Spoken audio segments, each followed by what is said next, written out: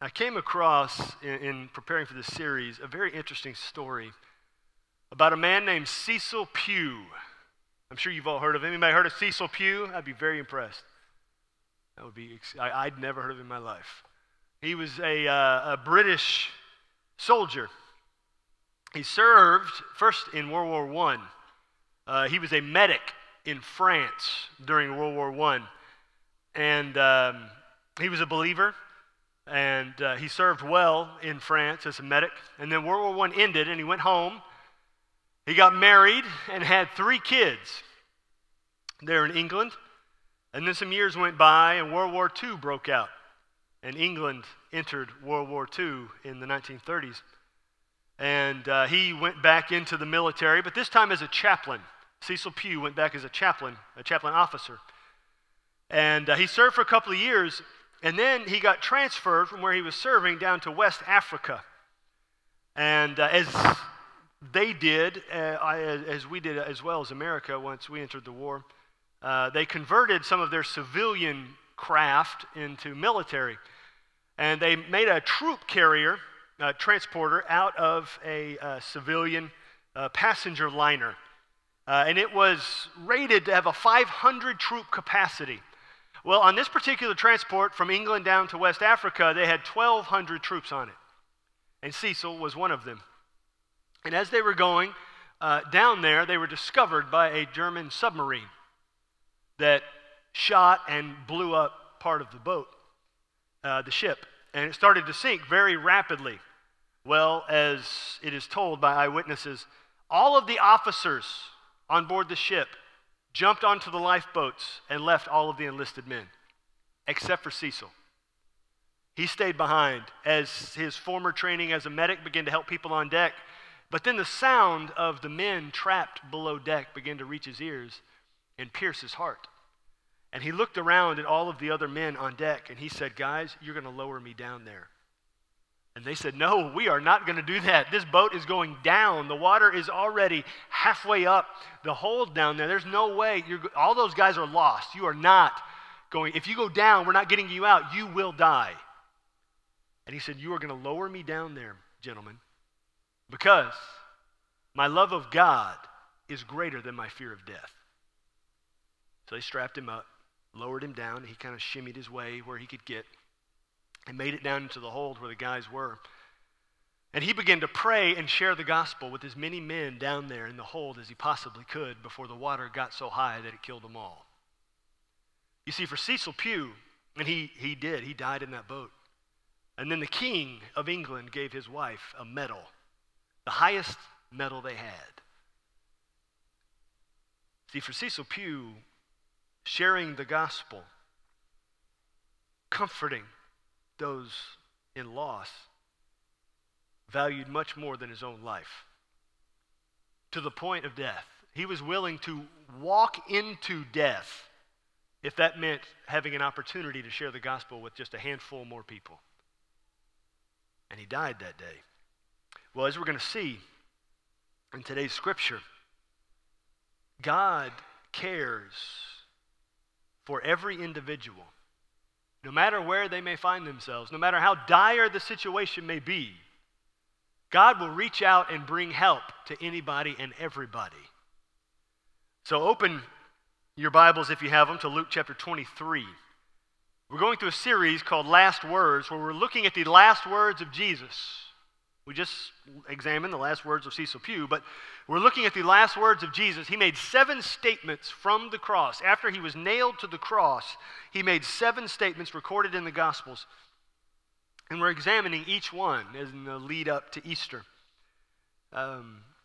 Last week, we took a look at Jesus' first statement from the cross, where he said, "Father, forgive them, for they know not what they do," and examined forgiveness. This week, we're going to look at another statement. It's actually a few verses after the one we looked at last week. Luke chapter 23, verse 39. Luke writes, "One of the criminals who were hanged railed at him, saying, 'Are you not the Christ? Save yourself and us.'" And so the story, if you're familiar with the crucifixion story, Jesus was taken and he was tried at several, trials that were not legal, but it was the desire of the mob to see Jesus crucified. And so the leaders, Herod, Pilate, gave in to that desire and had Jesus crucified. Well, the way Roman, civil or legal punishment worked is they would have a docket of guys that they were going to execute. And whenever they had enough guys, they would pool them together and execute them. Well, they had some guys on the docket to be executed, and the next time an execution came up, this was going to be a biggie. I mean, Jesus being executed was going to be a big deal. So they just grabbed the next two guys on the execution docket and bring them out with Jesus to this hill to be crucified. And they take them up there, and they have Jesus, and then they have these two criminals, one on either side of Jesus. Now, as far as we can tell, as in contrast how it's often depicted, all three of their crosses were probably the same size. And they're up there, same height, all three of them, being crucified on a main thoroughfare going into the city so that they could be seen by the most amount of people and be mocked by the most amount of people. And Jesus is there, and those other two criminals are there on either side of him. And one of those criminals, we just saw in that verse, begins to mock Jesus himself, saying, okay, if you really are the Son of God, like everybody's saying you, and remember, he's in the middle of some of the most intense pain in the history of the world here, being tortured to death. And he's mocking Jesus with his dying breath. Save yourself and us. Get us off of this cross here. Well, look at what the other guy said, verse 40. But the other criminal rebuked him, saying, do you not fear God, since you are under the same sentence of condemnation? And we indeed justly, for we are receiving the due reward of our deeds, but this man has done nothing wrong. And so we see in this other criminal's statement, he does the first thing that is necessary in the process of salvation. He acknowledges his own shortcomings. He confesses his sinfulness. And he says to that other guy hanging on the other cross, we're getting punished because we did what they are accusing us of doing. He says, I know you. Maybe they were in it together, whatever it was. He says, we did it and we deserve what we're getting. Jesus is there, and he didn't do anything to deserve this. He's dying as an innocent man. And this man then turns to Jesus. Verse 42. And the whole scene, people are mocking, people are screaming, people are spitting, saying extremely vulgar things. The intense pain, the blood dripping, Jesus being, having his back torn up from the whippings and the crown of thorns. It's a gruesome scene, and it's almost like these three guys there hanging on the cross are just having a moment, just them, in the midst of the pain and the torture and the mocking and the verbal abuse. They're having a little small group moment here. And that thief, that criminal, turns to Jesus. Verse 42, and he says, Jesus, remember me when you come into your kingdom. So he asks Jesus to remember him. Jesus, just remember me when you come into your kingdom. Jesus, remember me. Remember my belief. Remember my defense of you. Remember my love of you. And Jesus turns to that man, verse 43, and he says, truly I say to you, today you will be with me in paradise. And this statement is phenomenal for a bunch of reasons. Those opening words, Jesus says, truly I say to you, that's his teaching formula. So it's almost like Jesus, the teacher, uses the formula he had used many times teaching and just goes back to teaching again as he's hanging on the cross, as he's suffering, as he's dying. And he has a moment, just he and this man who's being crucified next to him. Truly I say to you, today, this day, before the sun goes down, you will be with me in paradise. In heaven, you will be with me there. And we examine this. There's so much here. But look at it from the perspective of that criminal, that, as the scripture calls him, that thief, another one of the Gospels calls him. He woke up that morning knowing he had been sentenced already in the past to be executed at some point when Rome saw fit to do it. And so he knew what was coming, but he had no idea that he was going to be executed right next to Jesus. He had no idea when he woke up that morning he would be stepping into heaven before the sun went down. He knew at some point he was going to die, But God sent Jesus to be crucified right next to this guy so that this moment could happen. In the midst of Jesus dying for the salvation of the whole world, Jesus saw fit to extend love to the guy dying next to him. So as Jesus was dying for your sins, Jesus was extending the gospel to this one guy. Because that's the story of the gospel. It's for all of us individually. And so Jesus was sent for all of us, but also was sent that day for that man. And we're going to look at God's purpose in doing this, sending someone for someone specific, even in the midst of a terrible circumstance. Jesus being crucified in great pain, being sent and sharing this moment with this guy. We saw a minute ago Cecil Pugh being sent in the midst of that moment on that ship to share the gospel with those men, and he died. Let's look at Acts chapter 16. If you use a Bible on your pew rack there, it's on page 925, but the verses will also be on the screen. Acts chapter 16. We're going to look at the life of Paul in a very similar scenario to what's going on here. Paul went around and told a bunch of people about Jesus. He would tell so many people about Jesus in each individual place he went that they would start a church there. That was his goal, to get as many people to know Jesus as possible. He would go to a town, tell a bunch of them, they would form a church, and then he would move on to the next city, tell a bunch of people, they would form a church, and he would move on to the next town. And he went through this process in all these places he would go. And in the midst of that, he brought along guys with him.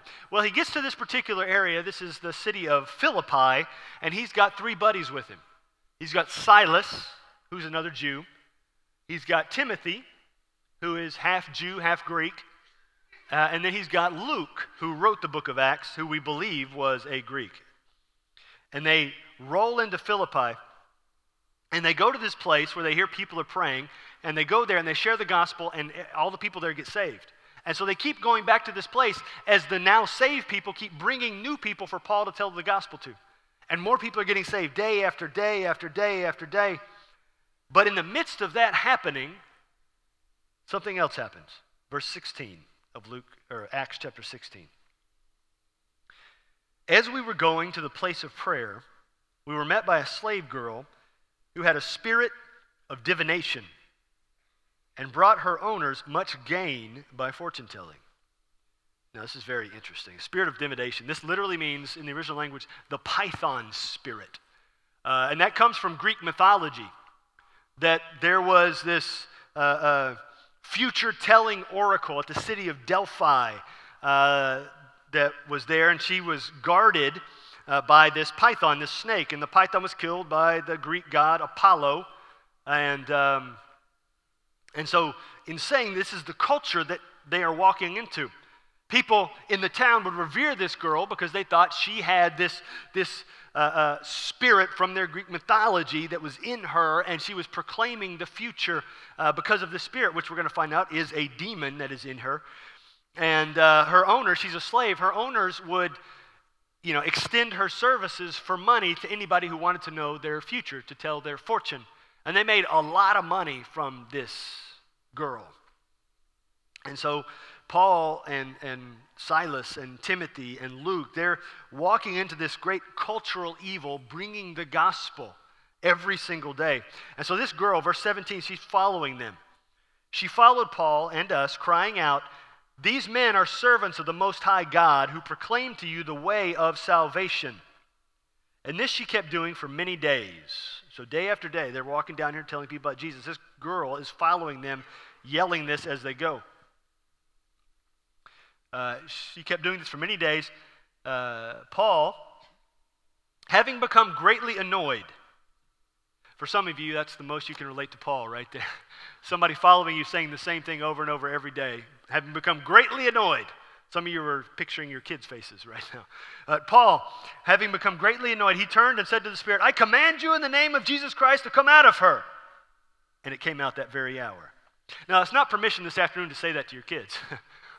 You may feel like it. Maybe they're not possessed by a demon. They're possessed by the fact that they are 4 years old. That's just the way they are.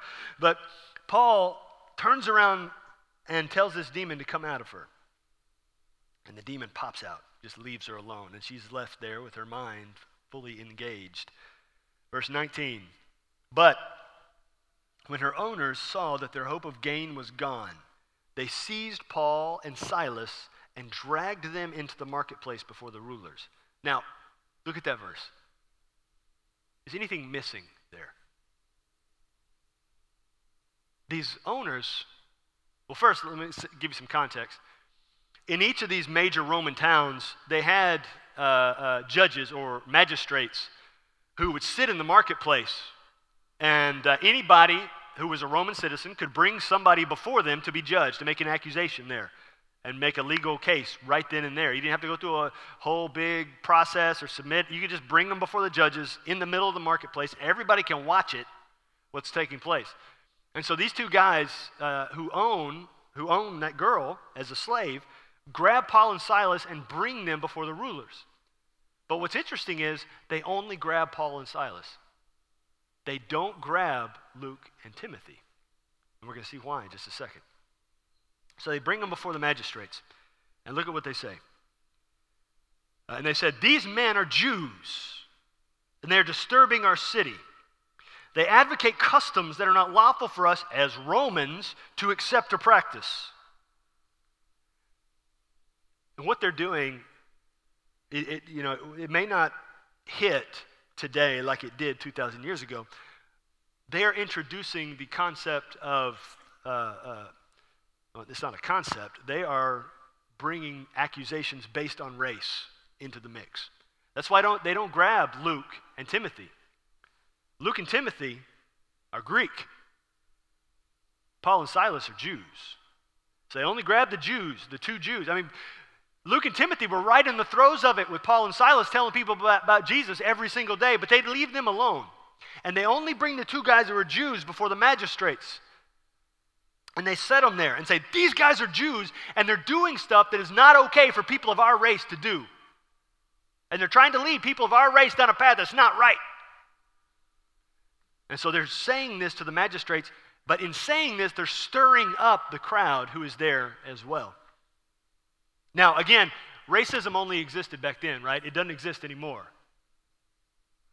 right? Because people grow and change and get better. They can with Jesus, but as we say many times, if sin is not dealt with, it's passed on to the next generation.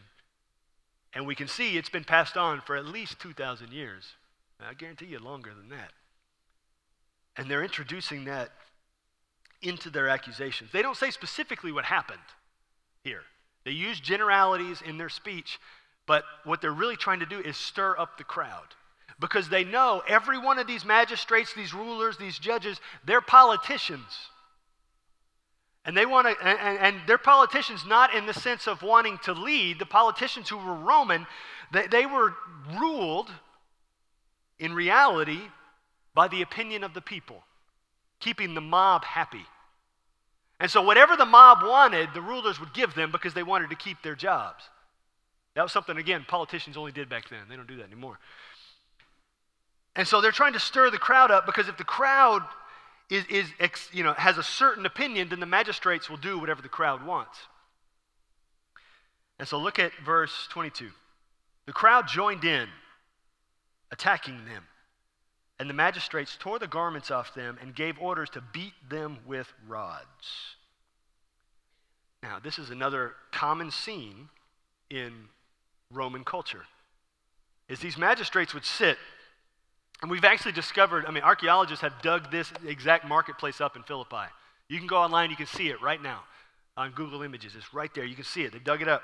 These magistrates are sitting there, but extended out around them are these guards with what look like just ceremonial poles. Really long, really firm poles. But they're not ceremonial at all. They were brutal.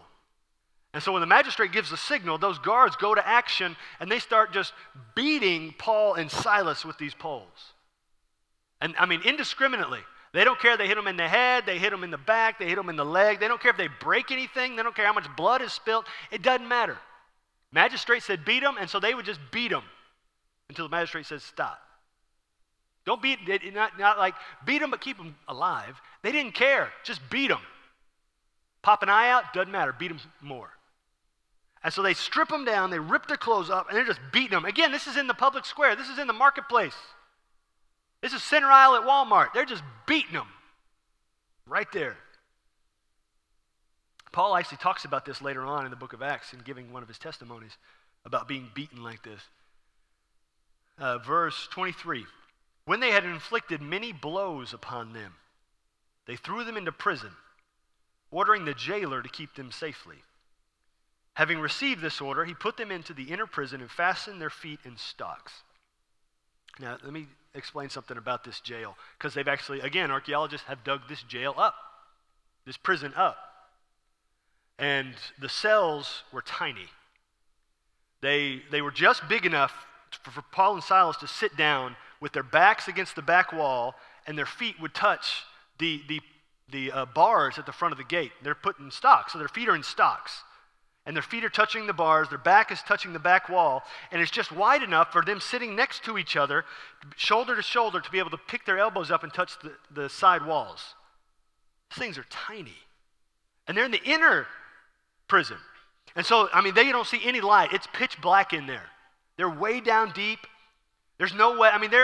Again, remember, they've been stripped down, they've been beaten, they're bleeding, they've probably got broken bones, ribs, whatever, deflated lung. Who knows how bad this is? But they're sitting there, again, probably in the filth of the last guy who was sitting there. What would your mood be in that moment?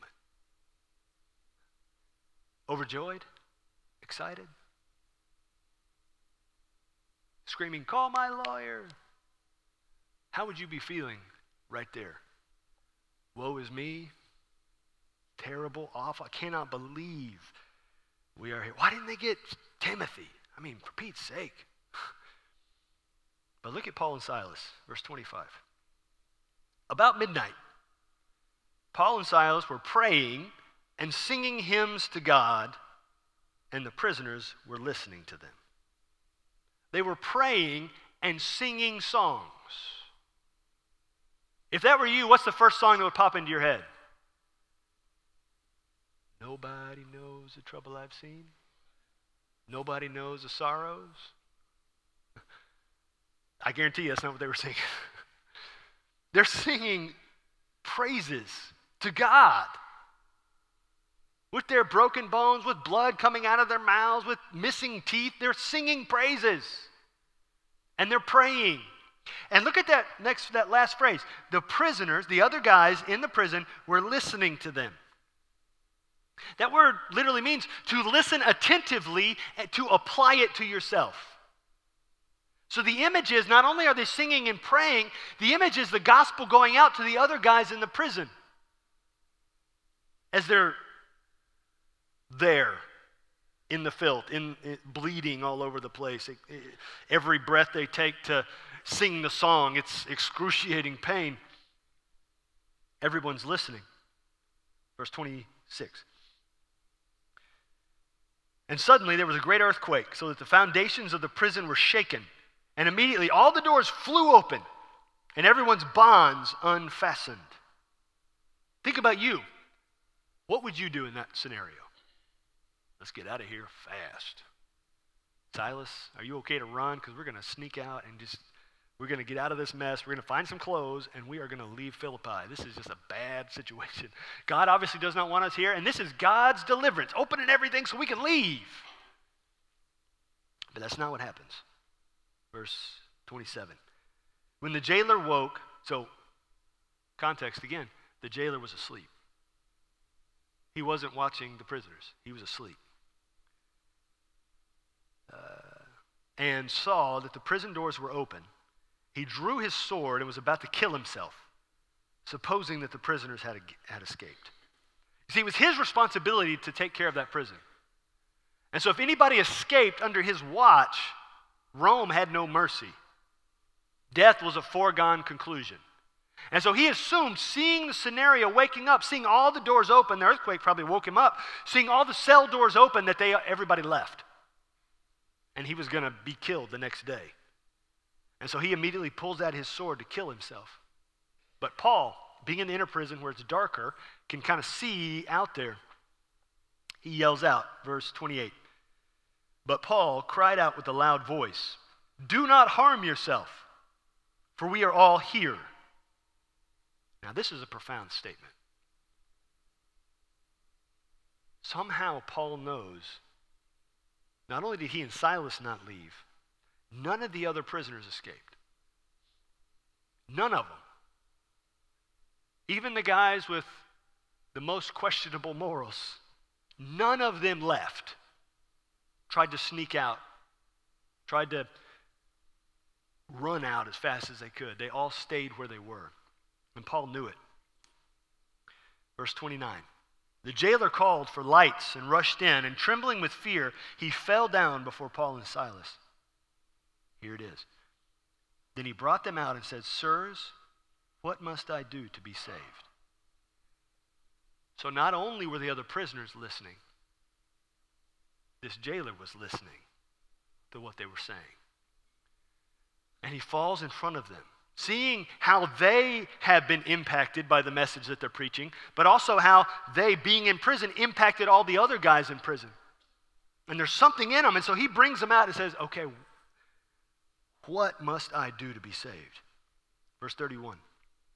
And they said, "Believe in the Lord Jesus, and you will be saved, you and your household." And they spoke the word of the Lord to him and to all who were in his house. And he took them that same hour of the night, washed their wounds. So we know that they were still suffering, but he cleaned off all the blood. He washed them, bandaged them up. And he was baptized at once, he and all his family. Then he brought them up into his house. This was a big no-no. He brought them up into his house and set food before them.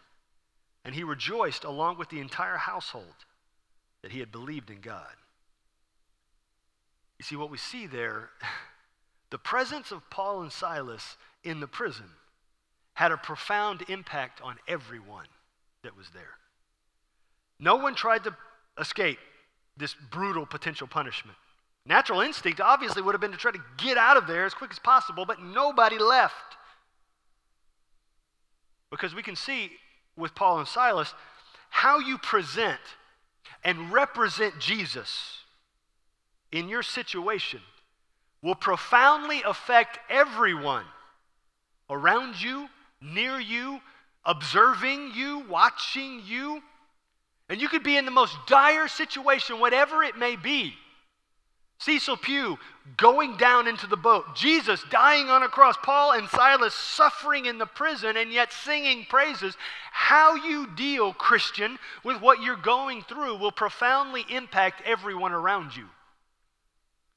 Even if it's hard, even if it's difficult, even if you see no way out, even if all you want to do is crawl up in a corner and weep. I'm not saying weeping's bad. You can, absolutely, you can. Be transparent, be honest, but be faithful. I remember watching the movie The Alamo, growing up in the house of a Texas history teacher. We watched a lot of Texas history, but there was this one scene I can distinctly remember in the movie. I don't know if you know the story of the Alamo, 300 guys in the Alamo surrounded by 10,000 of Santa Anna's troops. And Davy Crockett's in there, having come down, been a former senator in Tennessee, came down to Texas to help out. And he's in there, and everybody knows who he is. I mean, you've all heard Davy Crockett. I mean, he's just a guy that people made all kinds of legends about. And he's sitting there, and he's talking to Jim Bowie, the Bowie knife guy. And they're having a conversation there in the Alamo. And Davy Crockett makes a confession. This is in the movie. Whether this conversation happened or not, I don't know. But it's a great scene where he says, if it was just little old David from Tennessee, I'd probably just hop over the wall and try to sneak out, take my chances. But that Davy Crockett fella, all them guys are watching him. They're watching what he's going to do. They're watching whether he's going to stay. They're watching what he's saying. They're watching how he's fighting. He's going to stay till the end. People are watching you. Even if you don't think they are, they are. Even if you think they can't see what you post, they can see it. Even if you think they don't know the tone with which you speak, or the tone with which you post, or the tone with which you text, they can interpret something. And how we present and represent Jesus profoundly impacts everyone around us. Everyone around us. Here, Paul and Silas in prison, suffering like they were suffering, got those other guys in the prison to listen. The jailer listened. They sang and prayed, and the natural instincts of those other prisoners were completely rewired so they did not try to escape because of the gospel they had received. But look at it from this perspective. God cared so much about those people in prison that he sent Paul and Silas in there to bring the gospel. Even if they had to be bloodied up first, even if they had to have their rights violated first, even if it wasn't fair for Paul and Silas, he sent Paul and Silas into that prison so those guys could get the gospel, so that jailer could get the gospel. And that's the way Paul and Silas saw it. It was an opportunity for the gospel. They didn't wallow in how unfair it was, because it was unfair. It was not right. It was actually against the law the way they were treated. Because Paul was a Roman citizen. They should not have been beaten that way. And Paul's going to speak to that later on. You see, the thing is, for them, the gospel was more important than how they were struggling, than how they were suffering, than the pain. For those guys who were there. That doesn't mean the pain went away immediately. Absolutely not. They probably spent weeks recovering from that moment, months. Maybe they were never the same. Maybe Paul's thorn in the flesh came from this moment. It was a pain for the rest of his life. We don't know. But they were there and shared the gospel with these guys because God loved them so much. But see, that's the thing about you too. That's the thing about you. God cares about you so much that he sends you help. God loves you too much to leave you alone. He loves you too much to leave you alone. To leave you where you are without any help. We see it all throughout Scripture. Jonah in the whale, or in the fish. God was there. David walking out onto the battlefield to face a hardened warrior of Goliath. Found some smooth stones that he took with him. God loves you too much to leave you alone. He's going to send you help. Direct help from his presence. He's going to send you help in the form of other people coming alongside you, holding up your arms. I remember a moment, this came to me this morning, many years ago, and I'll tell you why it came to me in a moment. Many years ago, I was going through a difficult time, and this guy came alongside me, took me to eat, and poured into my life, and shared many great things and encouragement and building me up, and mentored me in the process. I can count some personal mentors on one hand, and this guy was one of them. And what's fascinating is he also mentored my father 20, 30 years prior. Well, this man went to heaven a couple weeks ago. His funeral's this afternoon. We're going to stream it. But he was a profound person. But the Lord sent him at just the right moment. Have you ever gotten a text from somebody at just the right moment that said just the right phrase? And the Lord lifted you up from that? That's God. That's God. Inspiring that person. You say, well, you don't know this person. This person's got no ounce of holiness in them. God can use anybody and everybody to do anything.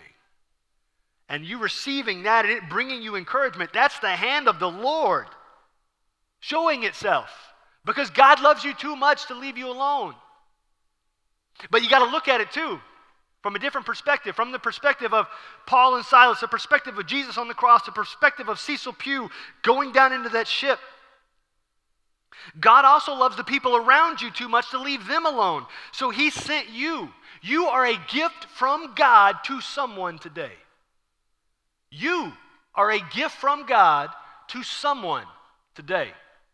It could be somebody in your house. It could just be somebody walking down the hallway that you've never seen before today here at church. You are a gift from God to somebody today, whether you realize it or not.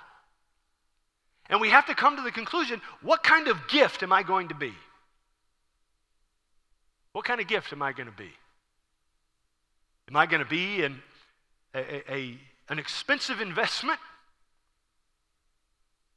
Or am I going to be a dollar store trinket that is a last second thought? What kind of gift am I going to be? Am I going to keep my eyes up and be observant of the people around me? Or am I going to keep my eyes on me and my situation and my circumstance and my deal? Paul and Silas, in their struggle, I've never struggled like Paul and Silas. I've never been beaten within an inch of my life. Sitting naked in somebody else's filth. Locked up in a Roman prison with no room. Talk about claustrophobia. But there they were in that mess. Concerned about the spiritual condition of everyone around them. Singing praises. Praying for those people. Because they understood this. That they were a gift from God for those people. When that jailer brought them out and asked them, what must I do to be saved? They didn't say, just hang on a sec. I need to go, take a bath real quick. I need a Band-Aid. I need to wipe the blood away from my mouth so I can talk to you. No, they immediately shared the gospel with the guy. You are a gift from God to someone today. How are you going to present that? How are you going to react to that?